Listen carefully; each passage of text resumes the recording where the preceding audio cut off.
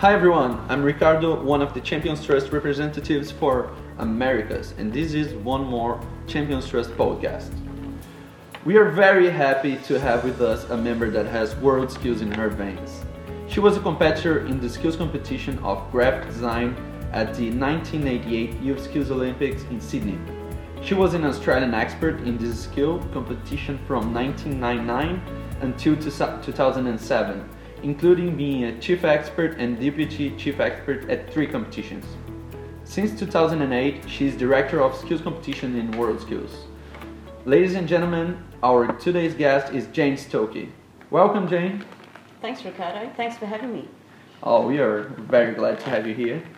So, Jane, can you start telling us a little bit more about your history in World Skills? How did it started from when you were a competitor? So in 1986, I competed in my regional competition. So just last August, I'd gone 30 years of being involved in World Skills. Oh. So in my regional, I went through obviously to the national and won that, and then went into the international, which happened to be in Sydney in 1988, as you mentioned. After that, graphic design was not on the international stage, and so I just was participating at a national level, helping with the scoring of the skills, and I had a couple of children along the way. And then in 1988 I was asked to get graphic design back into the international, but with computers this time, because I competed when it was pre-computers. In 1999 we were a demonstration skill in Montreal, and then from there progressed on to an official skill. So as you said, I was a deputy chief expert and chief expert 3 times, and trained 3 competitors to win gold medals. Oh, that's amazing.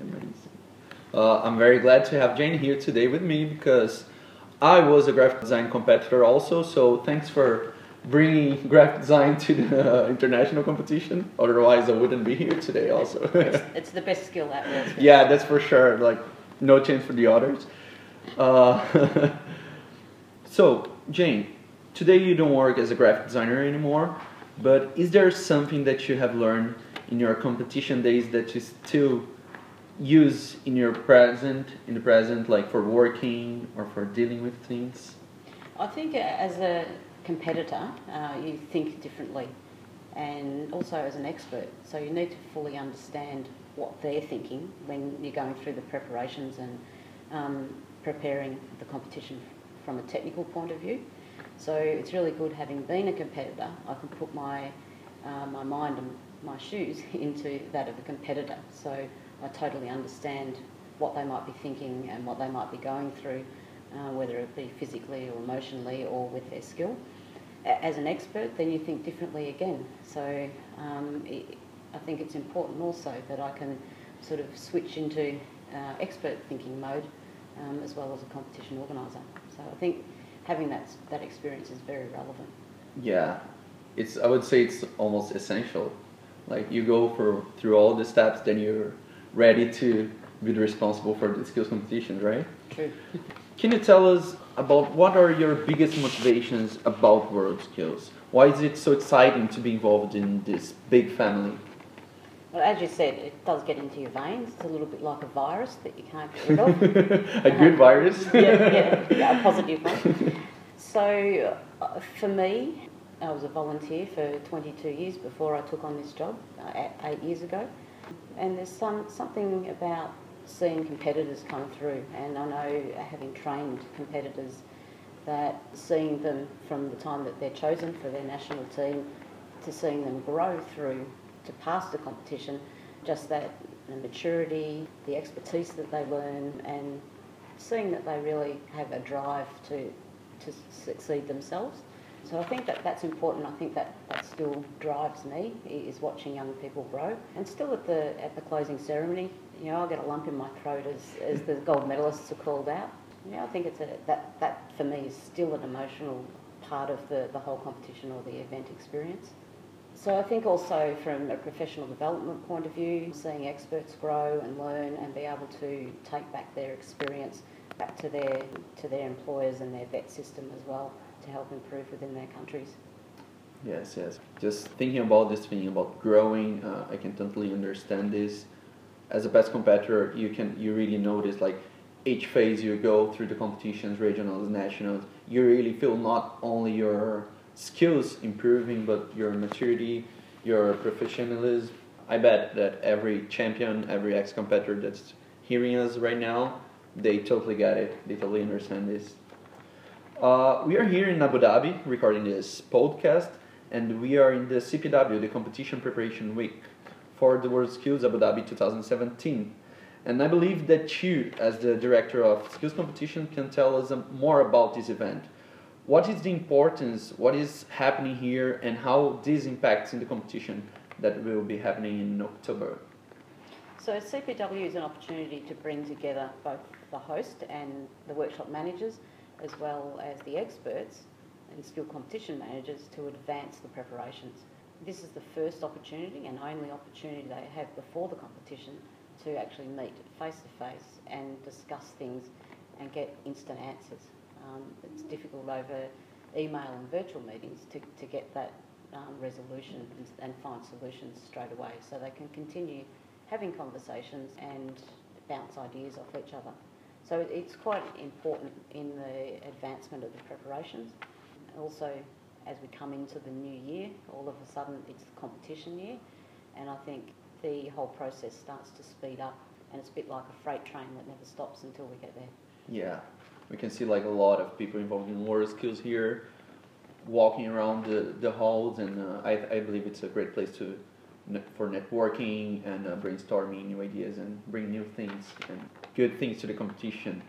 So could you tell us more about what are the responsibilities as a director of skills competition? Because if anyone has been in a skills competition before, it's a huge competition. Like World Skills is just massive, and there's so many things happening, a lot of different skills. I believe that there's a lot of responsibilities you have to take care. Certainly there's a lot of responsibilities.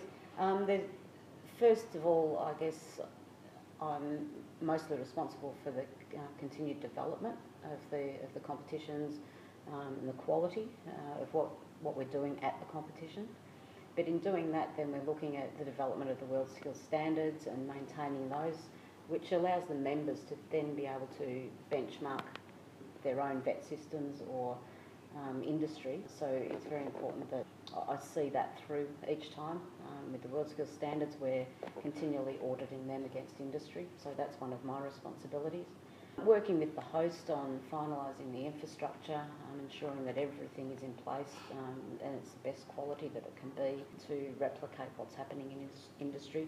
Then working with the members to ensure that the communications to them on all the preparations, they've got all the information that they need to know, but also listening to the members and making sure that we're meeting their needs, and also that they can prepare their competitors and experts to the best of their ability.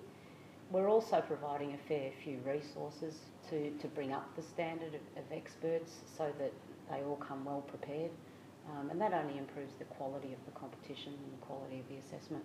So I can totally see a reflection of this in the competition, because I had the opportunity to compete in Leipzig and then to see the competition in São Paulo, and even from one edition to the other, I noticed, at least in graphic design for example, the test projects are more challenging. You have each edition more countries being part of.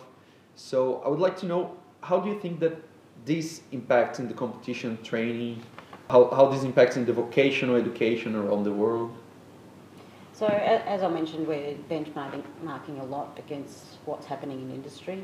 So now having over 51 skills that we have World Skills Standards in, that enables members to fully benchmark against World Skills for their national competition, but also in their vet system. We've got members now or countries now who are really looking towards World Skills to benchmark their vet system, particularly the developing countries in Africa, China, Russia, as they're coming up in the world and being more recognised for more of the hand skills that World Skills has.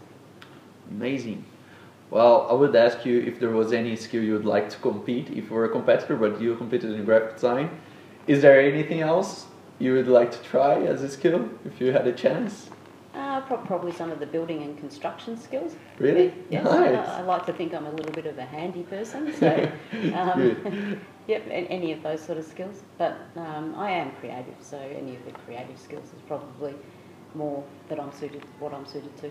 Amazing, amazing. So thank you very much, Jane, for being with us today. And this was one more World Skills Champions Trust podcast. Thanks for having me. It's been my pleasure. Thank you for tuning in to the World Skills Champions Trust podcast. The World Skills Champions Trust was established in 2014 to help bridge the gap between champions and world skills. The Champions Trust consists of 9 champions who competed at World Skills at one of the past 3 competitions. The 9 representatives come from different countries and skill areas, spanning the globe to represent all World Skill member countries. Tune in next time for more on what the Champions Trust has been up to and how you may be able to get involved.